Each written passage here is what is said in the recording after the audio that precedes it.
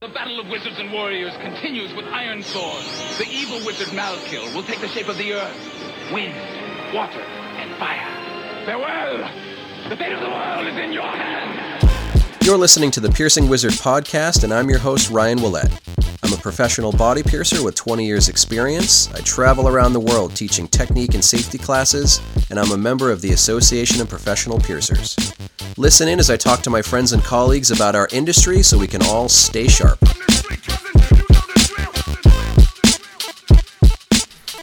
Hi everybody, how you doing? And thanks for coming back to one of the last episodes of 2022. Not the last episode. I'll have one more episode for you next week with Kevin Jump that I'm going to call Keep Scarification Special.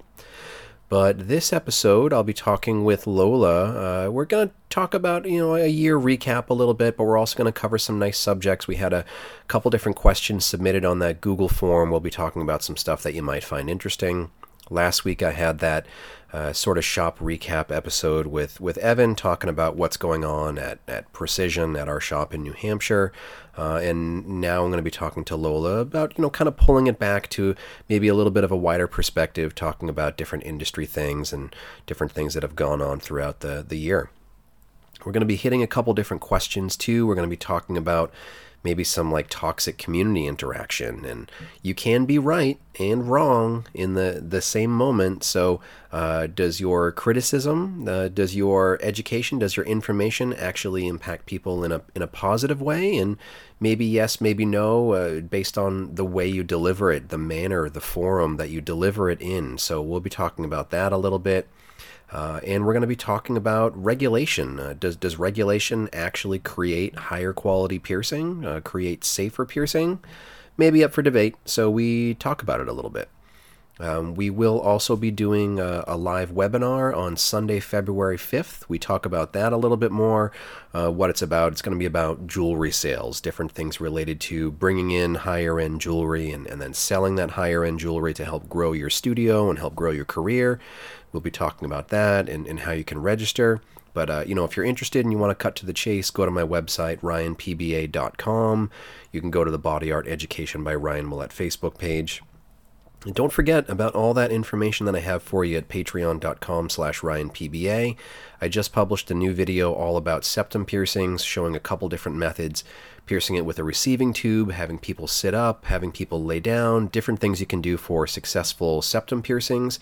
I've got a lot of new information planned for you coming down the pipeline in 2023. I'm going to work on a video about forward nostril piercings. And when I posted a picture about some forward nostrils I did, I had a lot of people kind of call me out and say, well, don't forget about, Massimo Cortese, the person who was the first to do a forward nostril placement and call them mantis piercings. So I certainly want to make sure that Massimo gets the credit for that.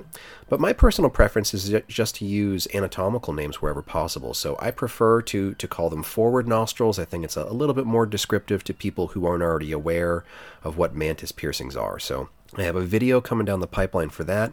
That will most likely be my first video of 2023. But I've also had a lot of requests about an eyebrow video. I've got some content recorded for that. And I've got a nice tool-free technique for earlobe piercings that I would like to show you. So I've got a lot of content planned for 2023 available to you at patreon.com/RyanPBA, and I'd love it if you'd check it out. But for now, I'm going to go ahead and get into this conversation with Lola. We talk about quite a bit. And I'll be back next week with that episode with Kevin, and then I'm going to take a little bit of a break heading into 2023. So thanks for listening. Stay tuned. Hello. Hello there. Hello there. All right. So we're going to record 2022 wrap-up type episode. So, say your infos, and then we'll discuss. Hello, my name is Lola Slider. No. Use your full voice. That is my full voice. Okay, go. You want me to start again? Nope. My name is Lola Slider, and I'm a body piercer. I work at Forest Piercing in Glasgow in Scotland. 22. It's a weird time because we're dialed in. We know what most work days are going to be. There's not as many surprises as there were in 2021. but I would say that I don't feel like I have a lot of positive things to say. I know that the year wasn't complete garbage. Yeah, it still feels like the world hasn't quite yet remembered its safe word. Sea cucumber! Yeah, and like, you know, we're doing the best we can. I feel like that's just like a way to say it. We're doing the best we can. We're doing it. We're not doing the best possible, but we're doing the best we can. I work as much as I am able, but not as much as possible. Like, there are still plenty of days where I'm like, yes, I could take bookings. Yes, I could work X amount of hours, but I'm just not going to. So how has this year felt for you? Has it felt starkly different from any other year? This year has kind of progressively gotten a little bit harder because of numerous issues, both personal and that affect the whole country in the UK. And I don't want to get into too much detail about my specific circumstances, but it does genuinely seem like every month, and sometimes not every month, every week, the government unleashes another reason that we can't have any money, and that the money that we do have is in fact going to be taken away, which it's demotivating, especially as you get towards the end of the year. Everyone wants to feel like they've accomplished something and achieved something, and looking back and just kind of having not only your savings rated, but the projection for next year looking even worse, it can really leave you feeling like, what have I even been doing this for? What have I been working for, you know? So thanks for tuning in to the Piercing Wizard to listen to for a good time, you know. Wow, yeah. No, but I just think that it's important to still say those things out loud. I'm not going to sit here and pretend it's been an amazing year. It's definitely better than some other years that we've had, but I feel like there's definitely a malaise affecting the community in the UK, at least. And people are kind of getting to a point where it almost seems like you can work twice as hard, you can do better, you can really throw everything you can at something, and you still end up 10% behind where you were 3 years ago, you know? And that's tough. Well, I want to try to talk about some of the things that weren't horrible. Yeah. For 2022, because I don't want to completely bum people out. I would like to say a couple of thanks, and I as we were recording this, it's like December 7th, something like that. And I think everybody just got their Spotify Wrapped, and I also published Spotify Wrapped information that nobody would give an earthly shit about, but in addition to my like personal musical Spotify Wrapped, I also got like a podcaster Spotify Wrapped, and I was pretty surprised by some of the numbers. You know, this year I published, as we record this, I published 20 episodes, and I have 2 more planned before the end of the year. So 22 episodes spaced out across 52 weeks. So, about every other week on average. There were a couple of points where I took some time off just for mental health reasons. But I was pretty happy with what I put out this year. I want to say like thank you to everyone who listened, because it seems like the numbers have been up a lot.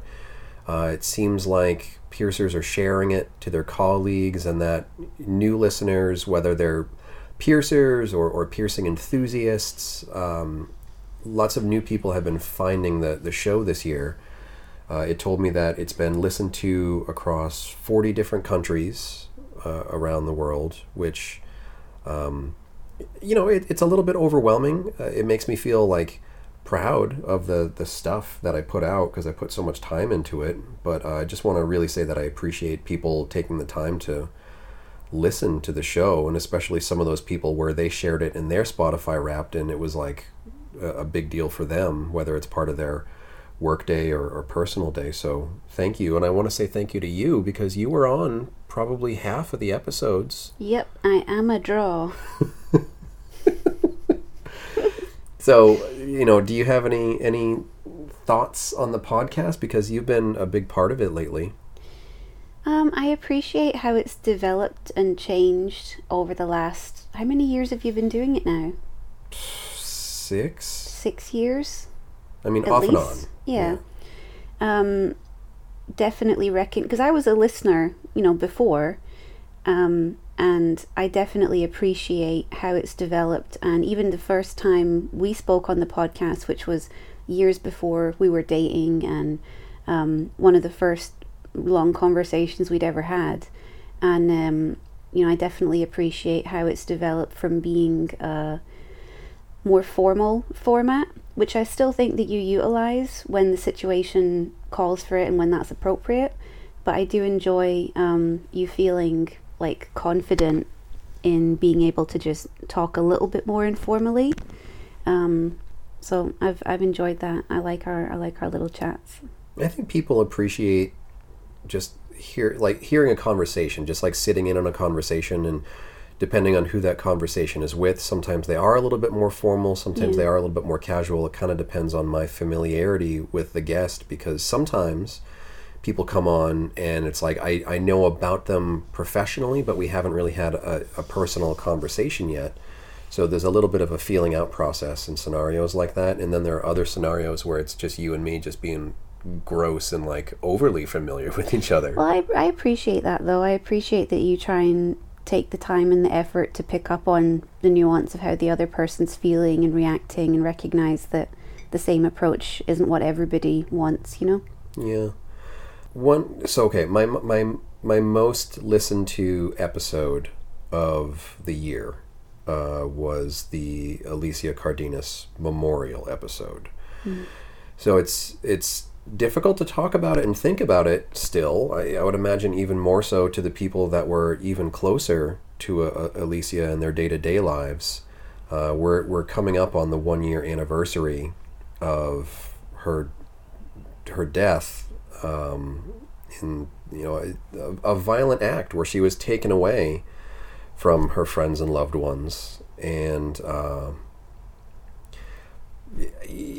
don't even really know how to mention it, but I just want to say again, thank you to everyone who contributed to that episode. Thank you to everyone who listened to that episode, and I hope that it's helped people in one way or another, whether it's being introduced to Alicia's legacy, being reminded of Alicia's legacy, or being something cathartic for people related to the loss. So, thank you for listening if you listen to the episode.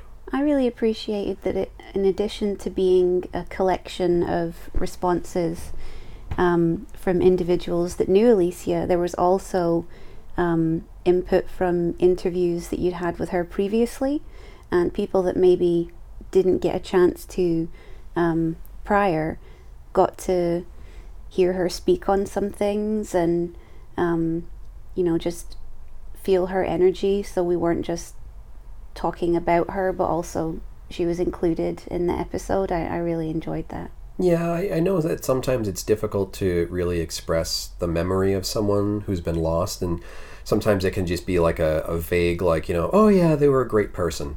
But being able to hear her words and either be told why in her words, or remember why she was such a badass. We were talking about the video, which isn't something, if I don't know if I'm allowed to release it. I'll certainly reference it, but I forget the year. A handful of years ago, there was a Talk APP, and at the time, the industry was really being shaken by jewelry wait times, and that was really at the start of the really intense jewelry wait times. Now I think people have found a way to work around jewelry wait times, even if they're long. And I really want to say that I applaud the hard work put in by jewelry vendors to try to shorten those wait times whenever possible. But for this moment that I'm talking about, that's when they went from a 2-week wait to a 20-week wait within a few months. And it was really earth-shattering to the industry. A lot of us had no idea how to manage those kinds of long-term logistics. And that just happened to be when the APP conference was happening, and there was a Talk APP with Alicia ripping all the jewelry vendors a new asshole, basically saying we support you and we promote your brands and we sell your jewelry, and there's this huge amount of trust, and you really need to put in some work to help support us so that we still have jewelry to sell and still have jewelry to promote. And it was just such an amazing video to watch because, well, I don't know. What were you just telling me a second ago? Well, I was fortunate enough to see the footage, and it was just amazing. I wasn't present at the event, but seeing the footage, you can feel the tension in the room so hard. It was just amazing, and I think, I mean, it's a little bit funny, but in another sense, it's also super serious. That she was able to talk about those things and had enough warmth in her character to be able to say some of the really hard stuff and not just be ostracized, you know, like that was an incredible talent.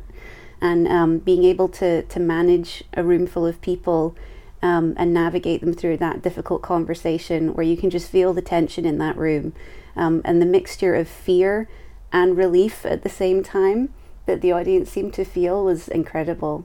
Yeah, I think some of us have learned the hard way that you cannot cannot openly criticize some of these vendors. I don't know what you're talking about. less you feel their wrath and retribution. Yeah. But Alicia was like a titan in the industry to the point where she was like, come and get me, motherfucker. Like, you know, if anybody could get away with talking that honestly, it was her. Yeah. And going back and seeing a video like that really makes you feel the void of Alicia's presence. Exactly. Because who else could do that these days? Mm-hmm. Nobody. Nope. So maybe that video will get released intentionally or accidentally at some point. But if you were there in that room, you remember what it was like, and going back and watching the video and hearing like the applause that she got at the end, because it's one of, you know, it's that whole cliche of like, you know, she's saying what we're all thinking, and that's what she did. She said what everybody was thinking, and she said it like unapologetically, and it was fantastic. Mm-hmm. I talked about it a little bit with Evan. You know, we lost Rob this year in my studio, co-worker,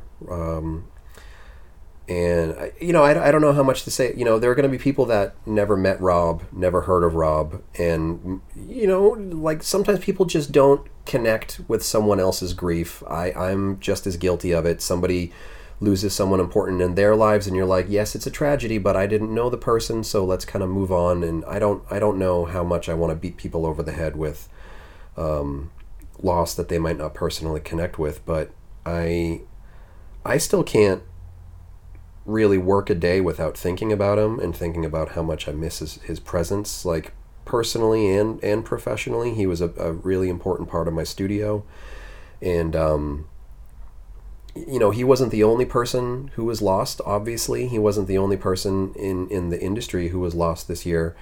Other studios, other families, other communities had loss, whether it was expected or unexpected, you know, natural or other than causes. And you know, I don't want to shine over anyone else's loss. And you know, I want to say that, you know, I'm sure that there are people out there who feel loss, and I certainly feel for you, but I just can't get Rob out of my head some days, and I'm reminded of him in the strangest ways, and I don't think that's going to go away. But it's not like I can do like a year-end recap without talking about one of the biggest events that happened in my life in this past year. Mm-hmm. I want to say thank you to you for being there for me. Me? Yeah, you, Lola Slider, for being there for me, and, you know, being very supportive emotionally, and just letting me know that life goes on, and you know, hopefully things will be okay one day. But you know, I'm sure that there are lots of other people who connect to their own grief and loss too, and you know, don't forget about it, don't shine over it.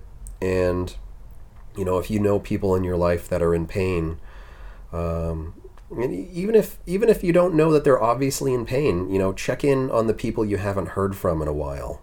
And it's not like you have to try to drag their emotions out of them, but don't miss an opportunity to tell your friends that you care about them, and to check in on the people that are important to you, because sooner or later they're not going to be there. And etc., etc.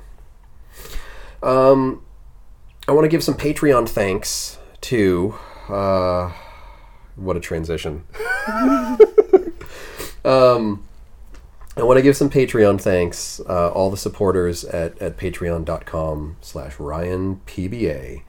I put out around 15 videos this year, narrated, piercing, whatever, bullshit, and ask me anything sessions and all that stuff. And I didn't think that it would be possible for me to add on a whole other project at the start of the year. And here I am at the end of the year, and I don't even know how many hours into all those videos and everything.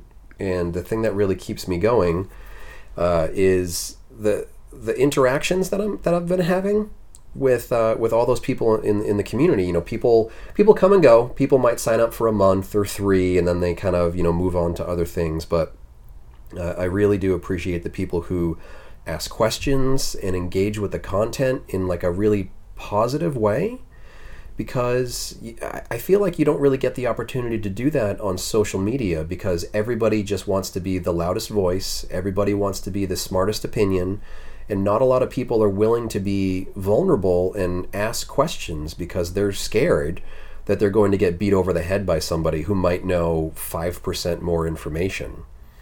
So, is this a good point to bring up the question that we got? Yeah.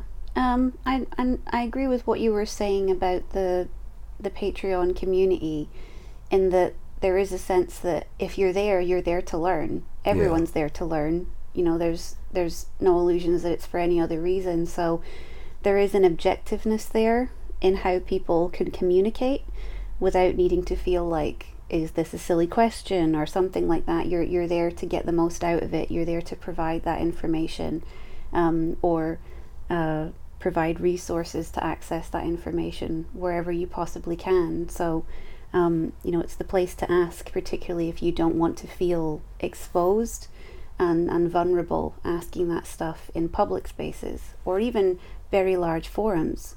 Yeah, because think of how many times you or I have a private conversation between us and we're like, oh, I saw this question or I saw this thread on Facebook, on social media or whatever, and you're like, no fucking way am I going to dive into that comment section, because it's almost impossible to search out information or to give information, because everybody wants to debate everything, and it's not even that they necessarily disagree with the question or the answer that they see.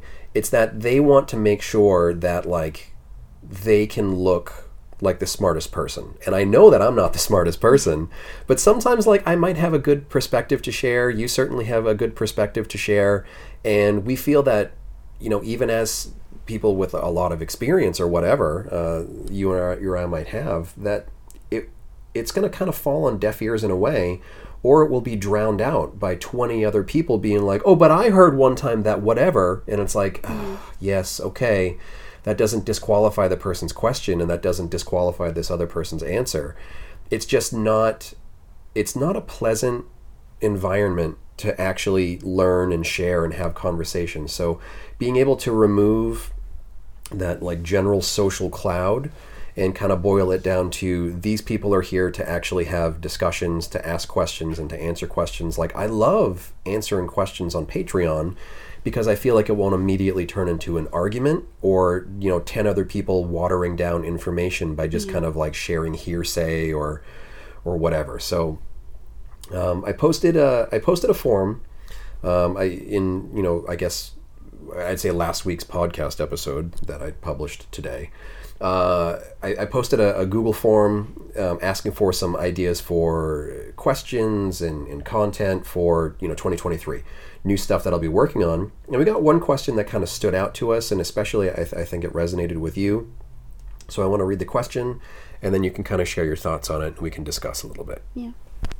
So it says, and this, keep in mind that this is me soliciting ideas for new Patreon content, and it says, aside from educational videos regarding specific piercings, I love to see videos about how to deal with the increasingly toxic community in the piercing industry, how to handle peer pressure, handle imposter syndrome, and keep your job fun and focused on what matters most. More and more piercers are attacking each other, looking for insta-fame instead of making their clients happy. So what, and like you even kind of had like a different perspective of what this question actually is than me. So why did it resonate with you, and what are your thoughts when you get a question like that? Well, there's a lot of different facets to that question, so I can only really answer a couple of parts of it. But one of the things that struck me was the comment of the increasingly toxic community. I don't think the community is increasingly toxic. I think it's probably toxic in about the same amount that it was. That toxicity just manifests in different places, because the community isn't a living, breathing thing. It's made up of individuals, and some individuals are kind of jerks. And, that behavior is going to come out, and it's going to escape like steam throughout one way or another way. So I think sometimes we're being a little unrealistic with ourselves and with each other if our hope is that the community will one day just be pleasant. I think that's shooting for the moon a little bit. But another part of the question that did resonate with me was about piercers attacking each other. And that's definitely something that I have very strong feelings about. And I actually made a video, kind of, just a silly jokey video on my Instagram, kind of trying to poke fun at that a little bit just the other week. And it's really about how piercers love to critique work online, particularly not involving the piercer that did the work, basically. We'd all like to write our own reviews and critique our own work, but critiquing somebody else's, it's often more salacious and more fun and more click-worthy. And it's the best way that I can describe it is being right isn't everything. I know that to a lot of us it feels like, oh, I'm right and I just can't keep it to myself and I just have to share how right I am. But it's not just about being right. Being right isn't everything, and sometimes being right's overrated. And I think that being right is very dependent on context. And when you're seeing a picture or a clip or a piece of work completely removed from context, I think that casts a little bit of cloud over just how right you are in commenting on it. So to give you an example, and this is a made-up example, not based on something that I've seen, but say you take a look at a piece of work and the work isn't very good, and you start commenting on it saying, oh, this is terrible, this person did a lousy job, you should absolutely go back and give them hell for this, and you're really kind of inciting client indignation, which isn't at all an unusual thing. I think it's probably something that I've seen and that you've seen. Do you have any context about the situation beyond what you're looking at? Because when I see a piece of work that's not brilliant, without any other context, it makes me think about the surrounding circumstances. A perfect example, just the other day I was talking a little bit about how 10 years ago, 15 years ago in Scotland, there wasn't a single studio that you could have bought a piece of internally threaded jewellery. I think about 10 years ago was when that really started. And there are dozens of countries around the world where there isn't internally threaded jewellery. Or maybe there is in the country, but it's a 4-hour drive away. How accessible is that to a regular working class person, So then it begs the question, do those people just not get piercings? Or do they have them done in less than ideal situations? And I'm not advocating for either or, I'm just saying that there are different facets to that conversation than me just looking at a piece of work and encouraging somebody, actually encouraging them to go back to the person that did it and be critical to them or attack them.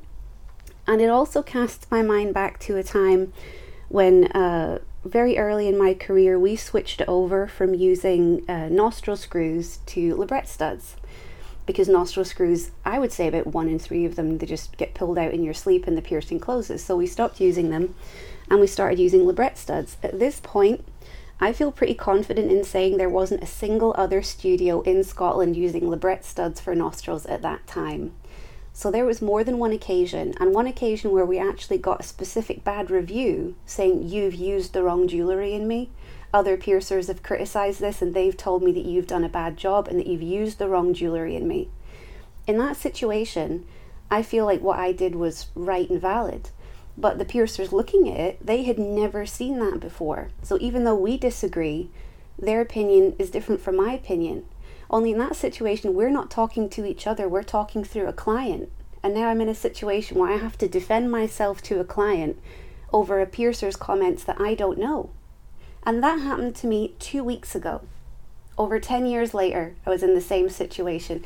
Not regarding nostril screws and labrets, but I was in the same situation where a client said to me, well, someone else I've spoke to said this. And it immediately creates a situation where you feel like you have to defend yourself. And for me, in those situations, I don't do it anymore. I just say, well, I'm sorry, it's not possible for me to have a conversation with a piercer who's not present, but I can tell you that this is why I think this. And that's really the extent of what I can do. Because that sense of like, let's goad reactions out of each other. Let's poke someone with a stick and then poke someone else. That's still alive and well. And I think that trend on social media encourages that behavior. So for me, it doesn't matter that you're right. What matters is what you're encouraging. And that's how I feel about it.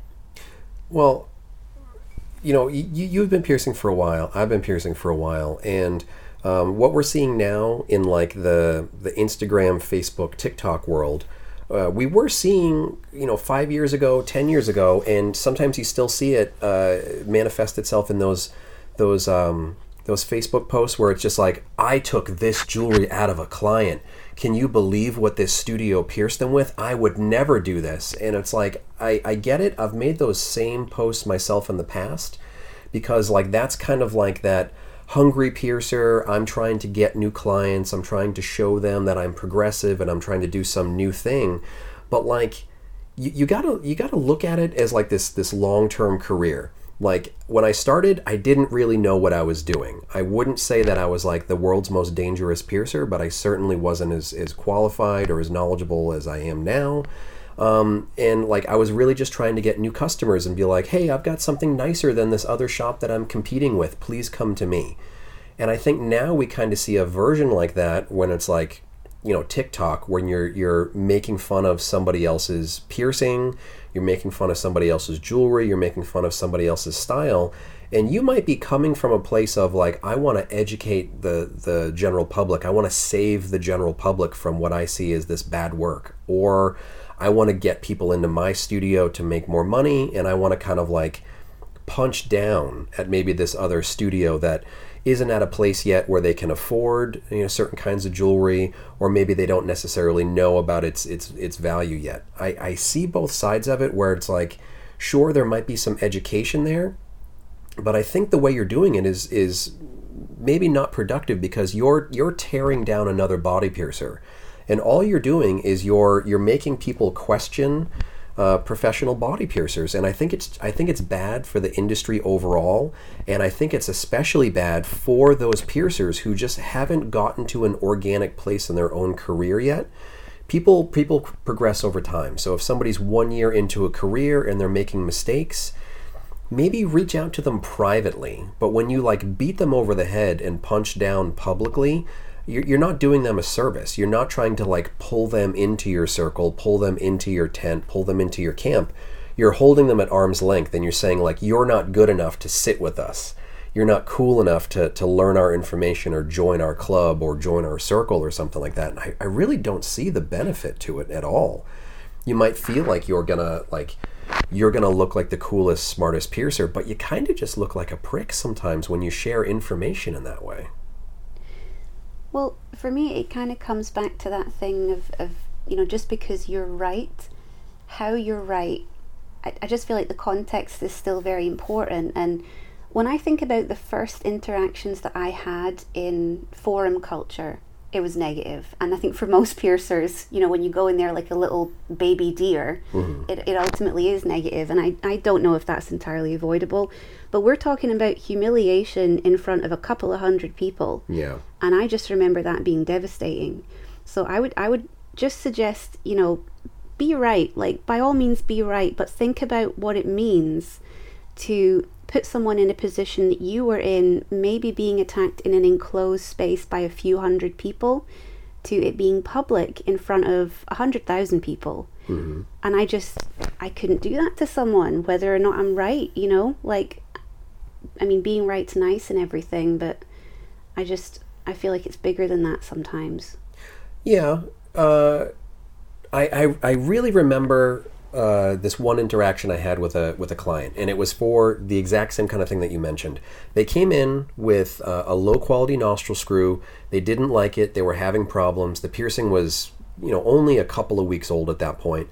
And I was like, okay, maybe let's upgrade your jewelry. We'll put in this flat back piece. It's threadless jewelry. It'll be a lot more stable. It's a lot higher quality material. You'll have an easier time as you finish healing this piercing. I took out their jewelry, and it was one of those things where it looked all grody when it came out.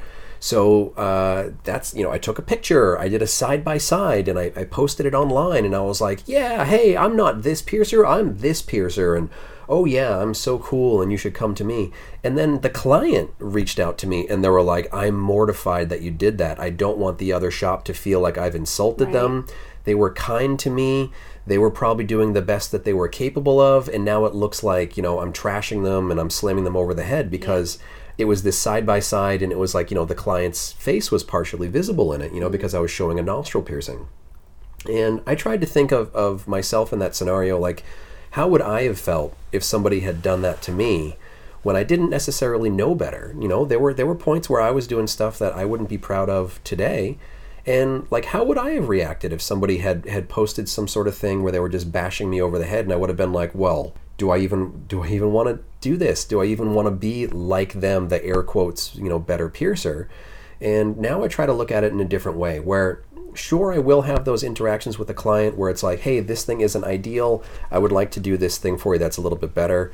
But I've completely moved on from the concept that like pushing that information out there in the public is a positive thing. One-on-one with a client, the people who choose to walk through my door or the people who choose to email me and reach out, absolutely, I'll talk to them about all kinds of things. If somebody might say, hey, I'm having this problem, I might say, well, I would prefer to not install X jewelry because I find that, Y jewelry tends to give people better healing results. Maybe you shouldn't be doing that for aftercare. Maybe you should be trying this for aftercare. And I'll talk to the individual about that, but I'm not going to be like blasting that out there online. What I think would be more beneficial online would be to maybe like take the time to write an article or engage with an organization, or maybe just like post something positive in a forum like, hey, I've had great results with this jewelry.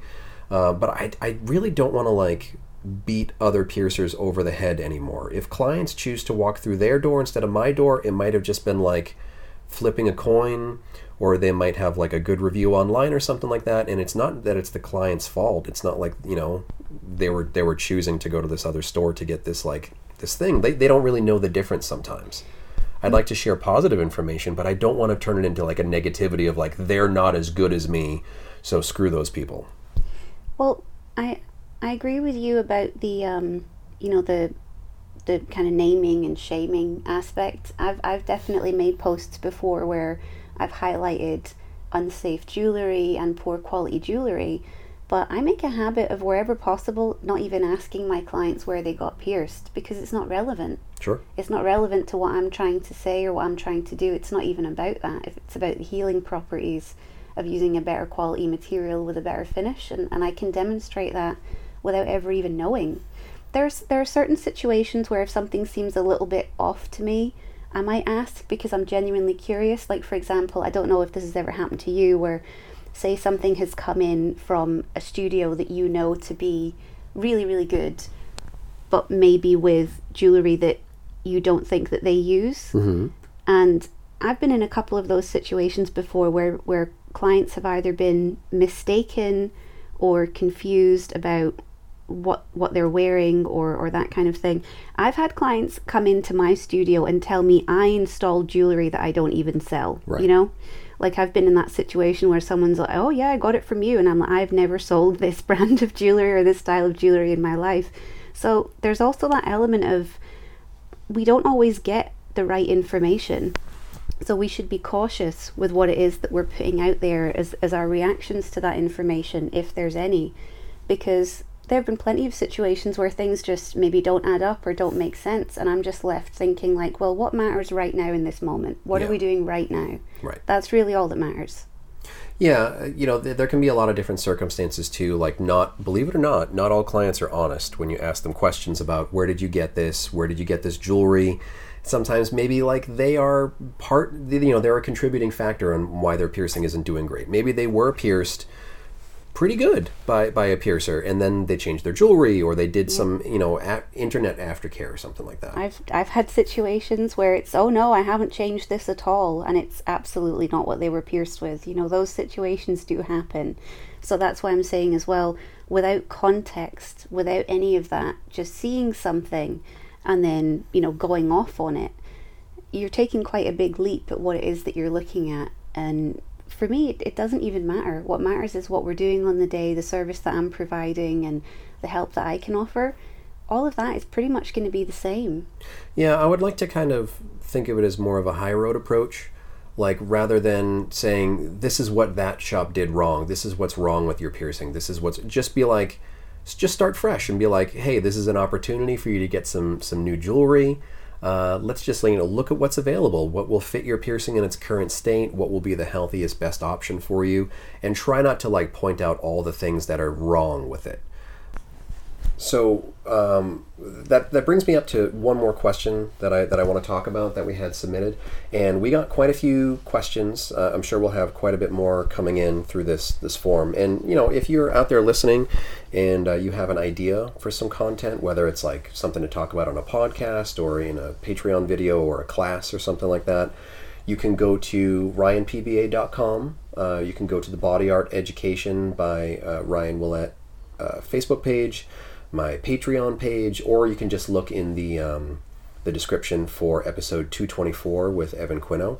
You can get the link to the Google form. You can submit an anonymous suggestion there. But I have one more that I want to talk about now, and it says the subject suggestion is having to deal with piercing in an unregulated state, having to constantly fix piercings done at infamous bad shops in the area. And I just want to say to that person, my own little question is, what makes you think that just because an area is regulated that you're not going to have to do that on a daily basis? Yeah. Even in regulated areas, one of the most regulated areas that I know of is the state of Oregon in the United States. They require a lot of training, they require a lot of experience. It's kind of a tiered license. You have to be able to show all this different training to be able to basically unlock the ability to perform genital piercings, surface piercings, all those things. And even in that very heavily regulated state, I'm sure that shops are constantly dealing with poor quality work, fixing things done in other studios, because no matter what your regulations are, nobody can regulate skill and ability. You can certainly regulate time in the industry or continuing education hours, and hopefully those things will give a layer of quality. But I think we all know one of those local piercers who's I've been doing this for 30 years and they're terrible, and it's because there's no way to regulate skill. That's just like when people talk about the concept of tiered membership, when there were only a handful of APP members and then there was an explosion of membership. Obviously those handful of earlier members were well, these new members aren't as good as me, so now there needs to be an extra special platinum elite tier, behind the velvet rope tier of membership. And I hear that come up with organizations everywhere.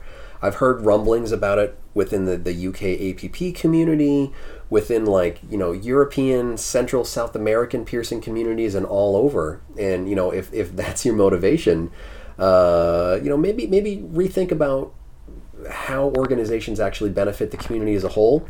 Put good quality information out there, and hopefully piercers will kind of take to it, and hopefully rising tide raises all ships kind of a thing.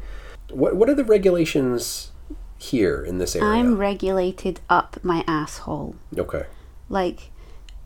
For me, the thought of living somewhere unregulated is like a fantasy, because living somewhere as heavily regulated as I am in Glasgow, where the licensing conditions are very strict and very particular, down to some very specific details, I can tell you there's still a lot of work that I see on a regular basis that's not been performed safely or with anything that's appropriate. And as Ryan says, you can create disgusting food in a very hygienic kitchen. So there's nothing to say that that the work that you're doing has to be any good just because you've passed a health inspection and you have a license. So I understand that frustration and I hear that frustration, but I do question whether regulation always has the impact that people crave it to. And I think it's a little bit of a, what do you call it? I don't know if it's like an oxymoron or a juxtaposition or things that shouldn't go together when piercers crave regulation, because I think that we are outliers and we almost pride ourselves on not quite fitting in a lot of different ways, and we like to create our own little worlds for ourselves.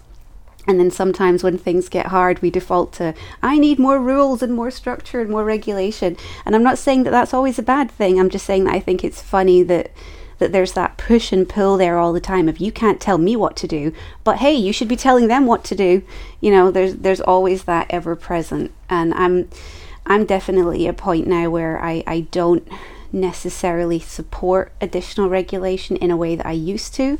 But then again, this is coming from someone who lives somewhere where my license specifically says things like, you must use a single sterile disposable clamp with every tongue piercing. You must put couch roll down on your bed for every client.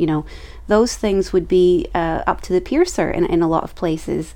So things like freehand tongue piercing would technically be a violation of my license for some reason. And I put couch roll down anyway, but we were actually just talking about this the other day, whether or not that's beneficial in all situations or whether it serves a purpose or just creates more waste. Even those tiny details are regulated where I live. So I just want to trade lives with you if you live somewhere unregulated. Well, you also have to think about who the regulators are, and do they even know anything at all about the industry they're trying to regulate? Yep. I can tell you from my personal experience, like I'm on an advisory board for the state of New Hampshire's health department. I'm part of an advisory board that governs what body art studios can and cannot do in my state. And I'll tell you that like the people, the administrators for the health department are all incredibly well-intentioned people. None of them are malicious. None of them hate body piercers, hate tattooers.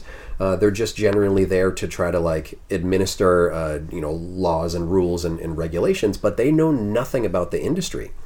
And even someone like myself on the advisory board, the other people on the advisory board, we are seen as the industry resources, the industry experts, where we can give our opinion.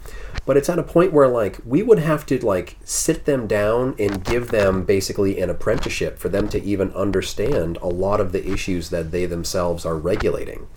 So you can regulate something static, health and safety. You can say okay, if you're going to have an autoclave, this is how it needs to be tested, and then this is how you need to document that testing. That is static. What you can't say is, well, okay, here's the exact size of piece of jewelry you have to use for a navel piercing. Here's the exact brand name. Sometimes it can get even overly complicated if you try to tell them the material, because they're not going to understand metallurgy.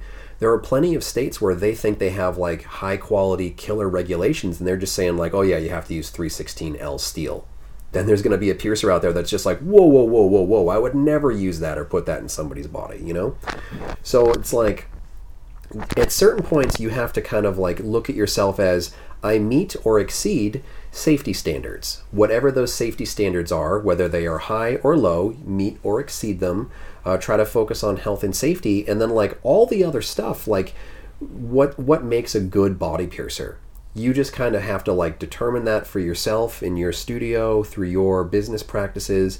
And in a way, you have to kind of stop focusing on the shop down the street. Even if it is, as this question states, the infamous bad shop in the area, we're all going to have one of those in a regulated or an unregulated state.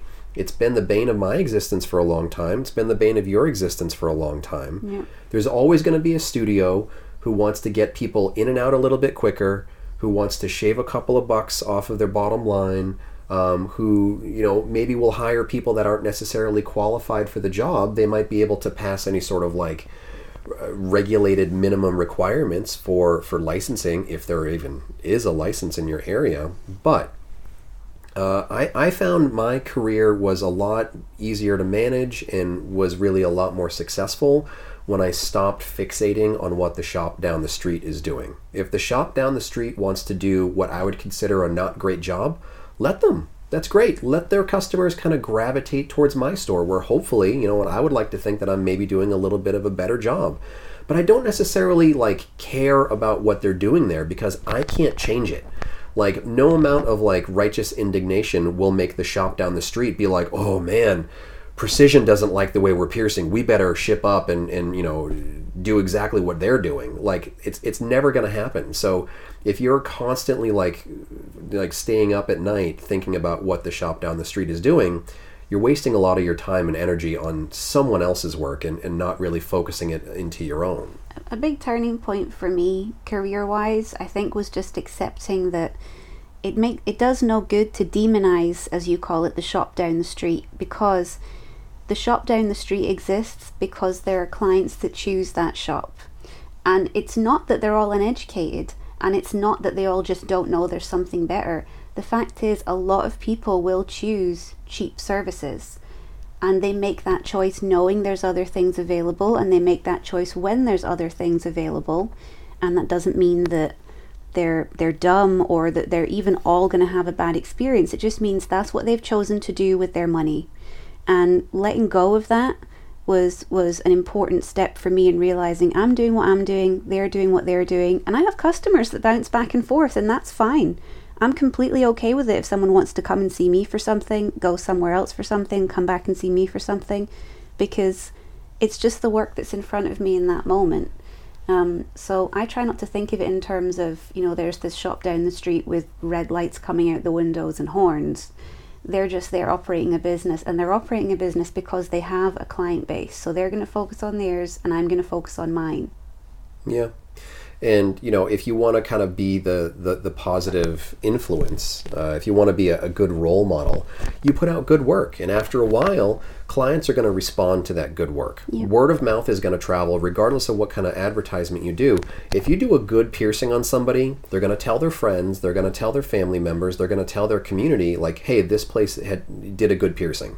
And then some of those other clients who don't know the difference between shop A, shop B, shop C, they're going to say, okay, I should go to this studio because I've heard that they're really good.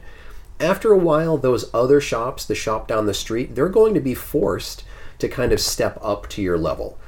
Don't pay attention, don't try to punch down, don't try to sink down to their level, grab their clients and drag them towards you. That's not a beneficial way to use your energy. Just focus on the things that you can change. Be a positive source of energy, be a positive influence. Just put out the best work you can and let people respond to it. Try not to stress yourself out, especially in the whole unregulated area. I'm going to guarantee that having regulations up the ass are really not going to be the solution to that problem. No. Just put out good work. Put out good work and people will respond to it. People just learn how to, manipulate the system when there's, the more regulations that you have. I mean, there are businesses that I know that are open that I can't believe passed the same inspection that I passed, given some of the challenges. So I think in a way, treasure being unregulated and have the freedom to create the exact studio that you want to create in the exact vision that you have for it. That sounds like I know it doesn't feel like a blessing, but to me that just sounds like a blessing based on my situation. Also, regulation can really be a double-edged sword. If you're trying to say well, we need regulation to tell these shops that they can't do what they want to do and they have to do what I want to do. What if, and hear me out, this might sound completely insane to some people, what if there's a shop out there that's operating at even a higher level than your studio? And what if their regulations are now what you have to meet and now you can't do what you want to do? Or the flip side of that coin, what if you're doing things that you know are safe and then those regulations come in and they say oh, you're not allowed to do these things because we just don't like it. You're not allowed to do surface piercings. You're not allowed to do genital piercings. You're not allowed to do whatever.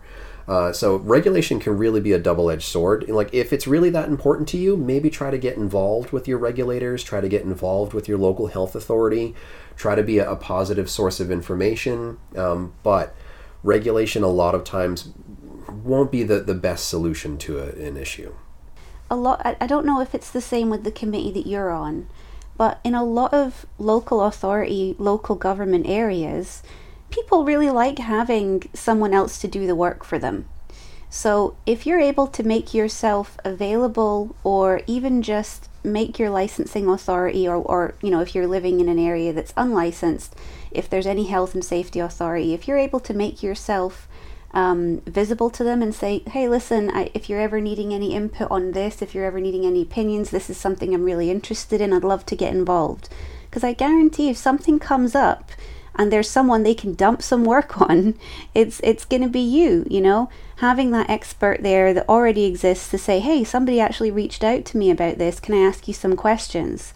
A lot of people, I think, operate that way. They just want to choose the simplest path to make their workload as easy as possible. So if there's a way for you to stick your hand up and say, if anything comes your way related to this, I'd love to help out, totally harmless in doing that. It's kind of like a path of least resistance in a way, because like bureaucrats and administrators, like they don't want to have to like search forever just to figure out where to find information about a licensed field.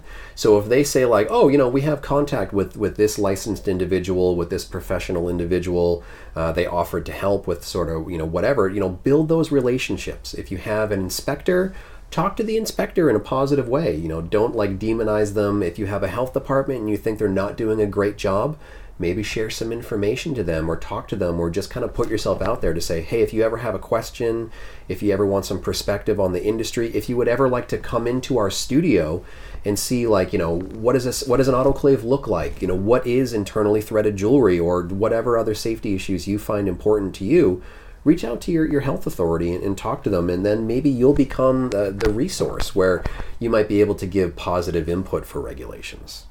So I kind of want to like wind things down a little bit. Was there anything else you wanted to talk about for 2022, or do you want to maybe look forward a little bit to 2023? I don't really like either.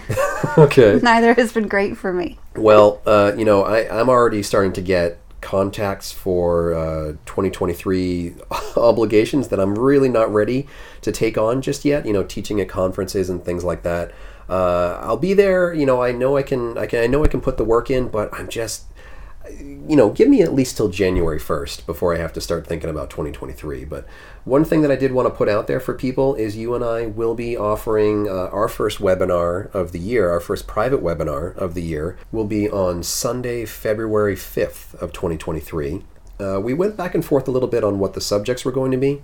But I think one of the most helpful things right now, especially with kind of like general economic turmoil throughout the world, is really just talking about jewelry, how to bring in jewelry, how to sell jewelry, and how to make a positive impact on your studio through your sales.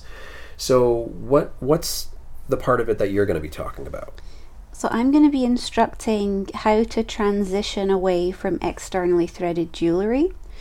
And as Ryan says, at the moment, and not just in the UK, but in countries around the world where there's economic downturn, the timing really couldn't seem worse.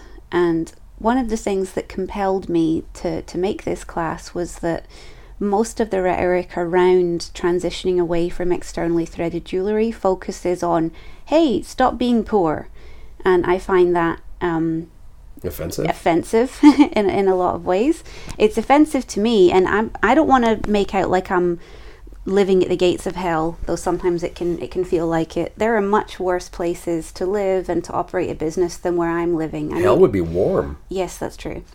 And even with all of the difficulties that I've faced, it's nothing compared to people in other areas in other countries.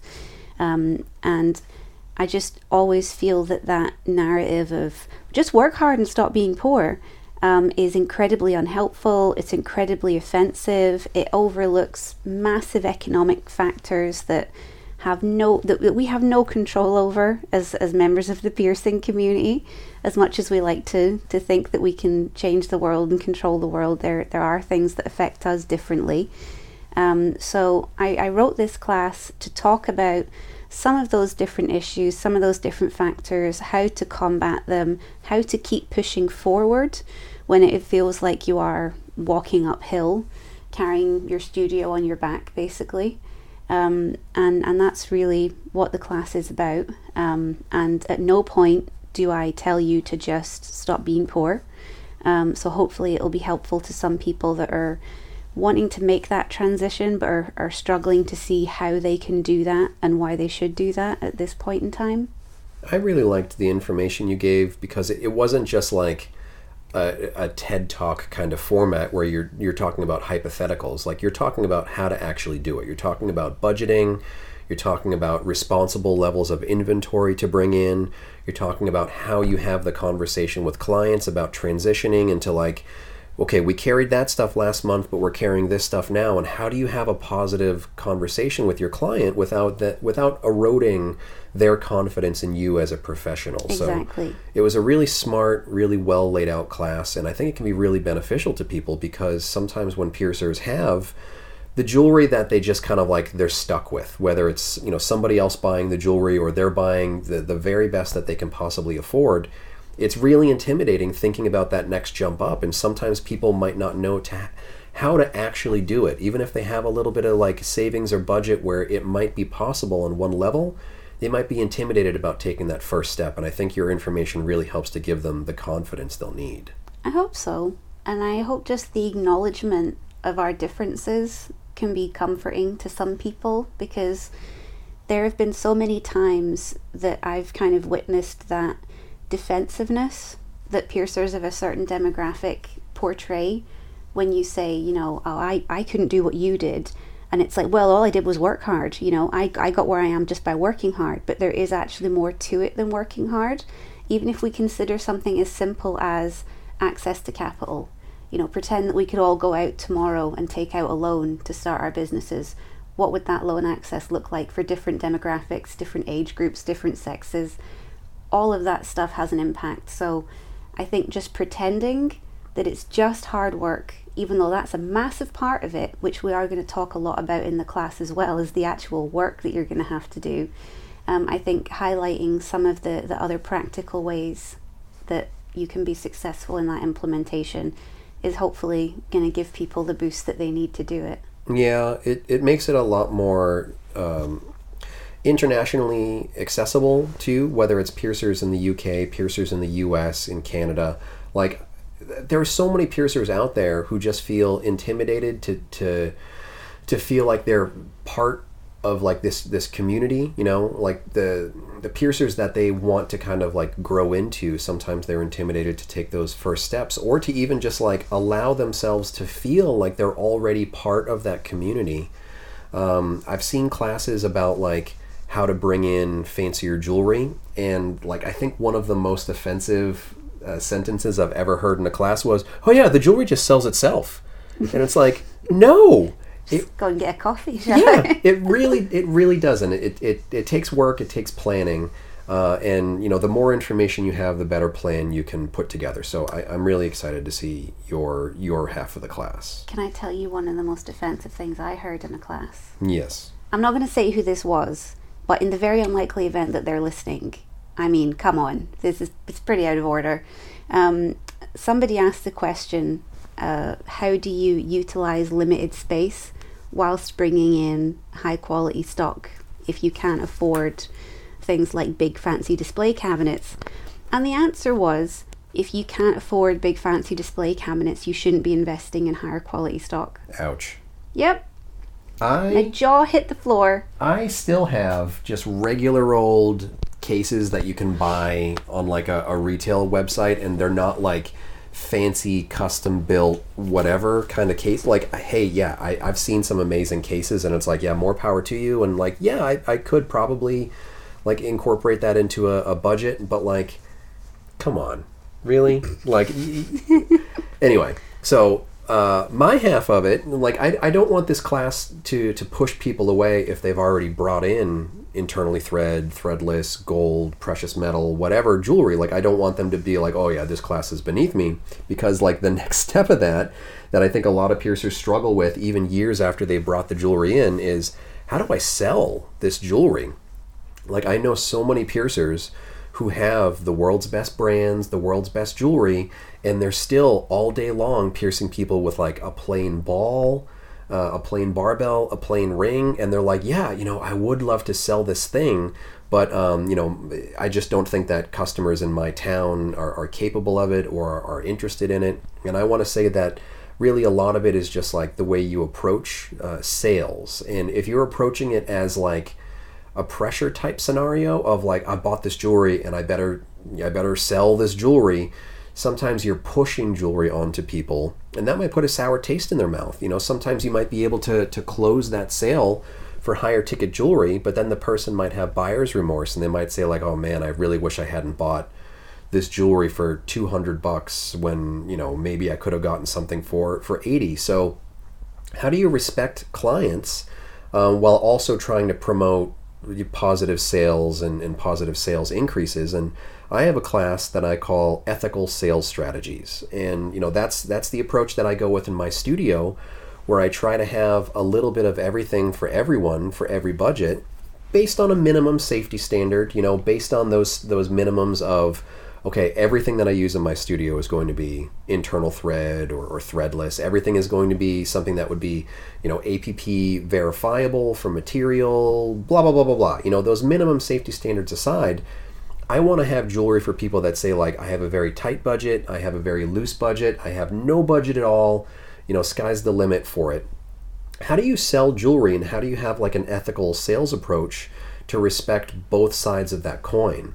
The way that you can approach it through honesty, through transparency, asking respectful questions, giving respectful answers, and just realizing that like, if you don't take care of your clients, they're not going to come back. So sure, you might be able to sell a client that one fancy thing, but that might be the last time you see them. Then they might just go down the street to the shop that they know will be a little bit cheaper.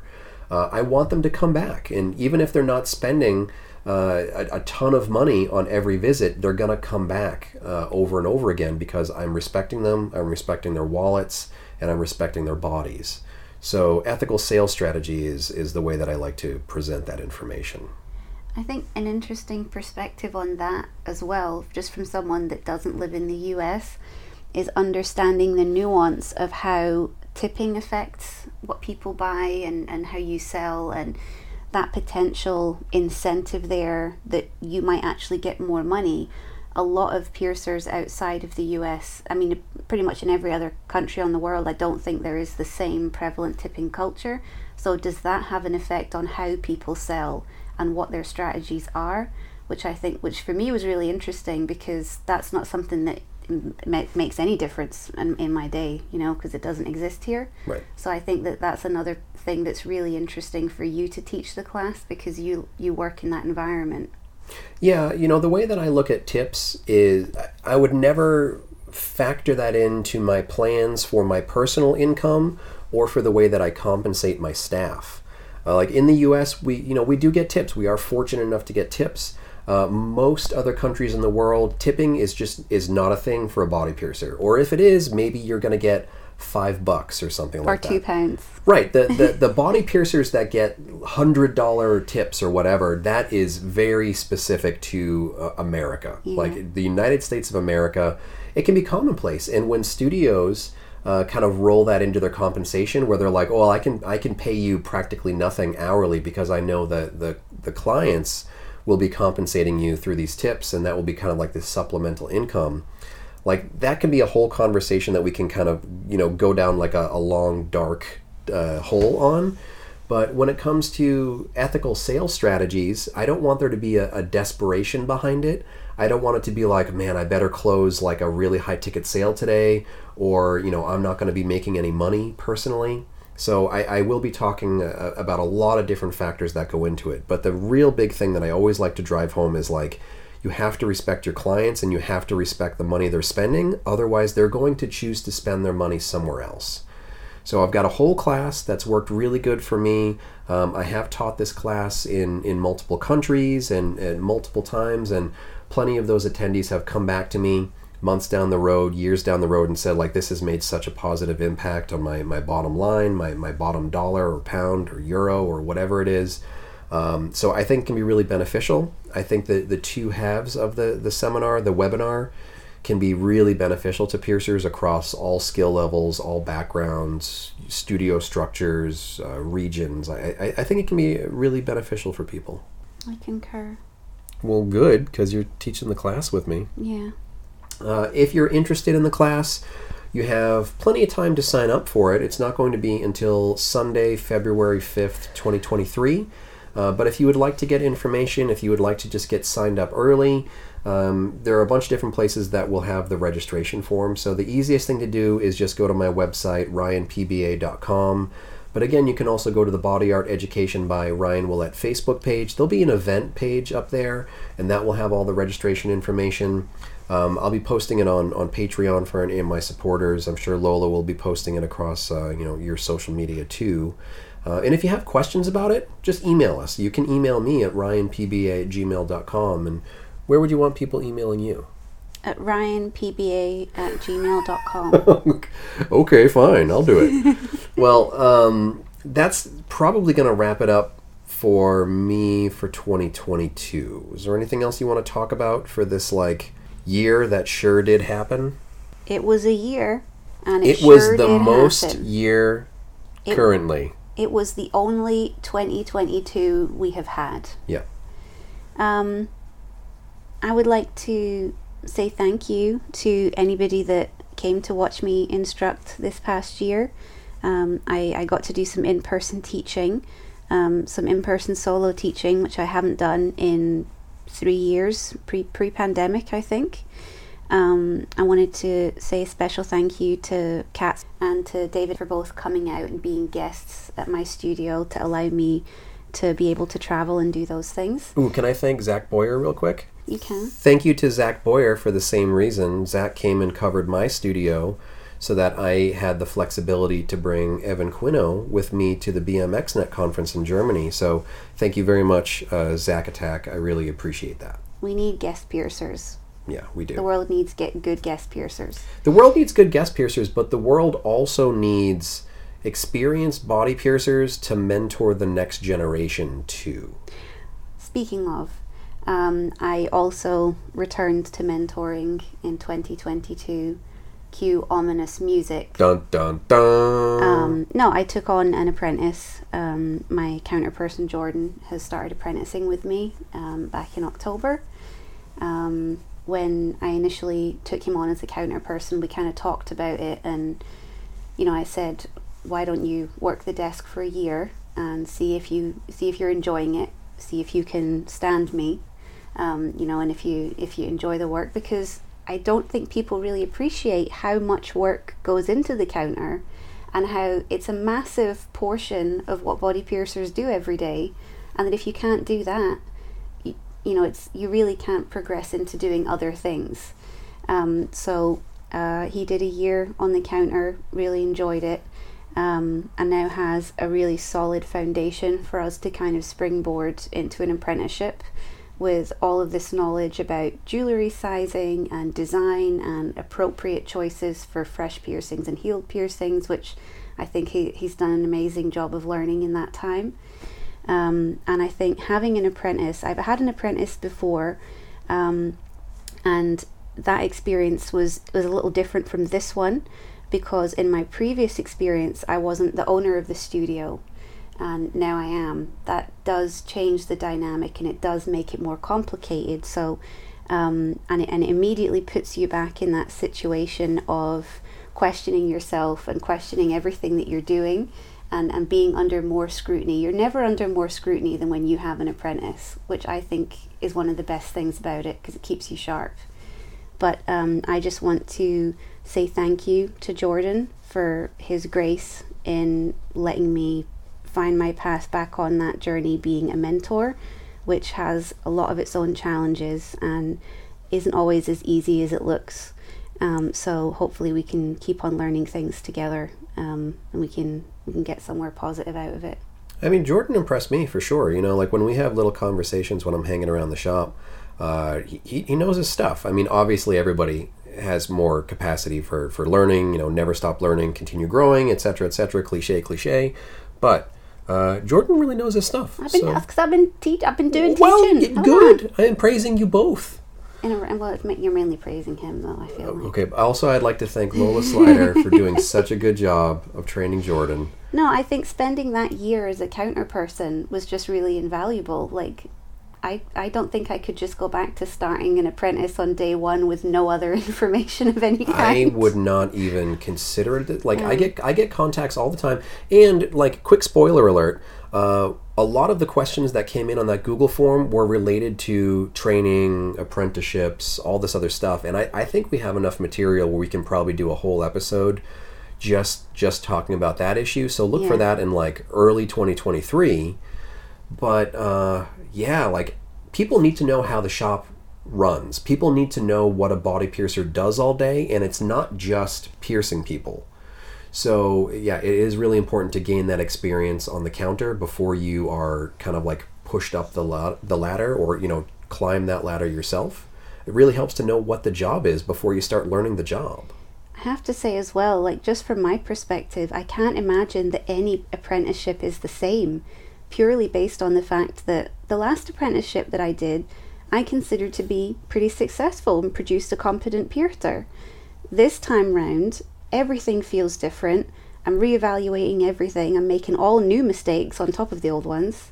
And if in the future I ever have another apprentice, which I don't know that I ever will, I'm sure that'll be different because I'll find whole new ways to mess up with that. So, just enjoy the experience, I guess. Yeah. I just want to say thank you to all your hard work to Lily and Evan at the shop. After what happened through the pandemic and just like the natural changes that happen in the shop, transitioning away from tattooing into piercing only, with what happened earlier this year with, losing part of our team, I wouldn't keep going. I think I might have given up on my shop, which is weird to say out loud, especially after this long, but I think I might have given up on it if I didn't have Evan and Lily keeping me going with their energy and their enthusiasm and their passion and everything. So thank you so much to you two. Different shops, might have like 20 employees, but even if it's just you and one other person, really take care of each other in the new year and thank people that you're thankful for in your life. It's important for people to get that recognition and to feel appreciated. I appreciate you. Oh, I appreciate you. Well, good. I'm amazing.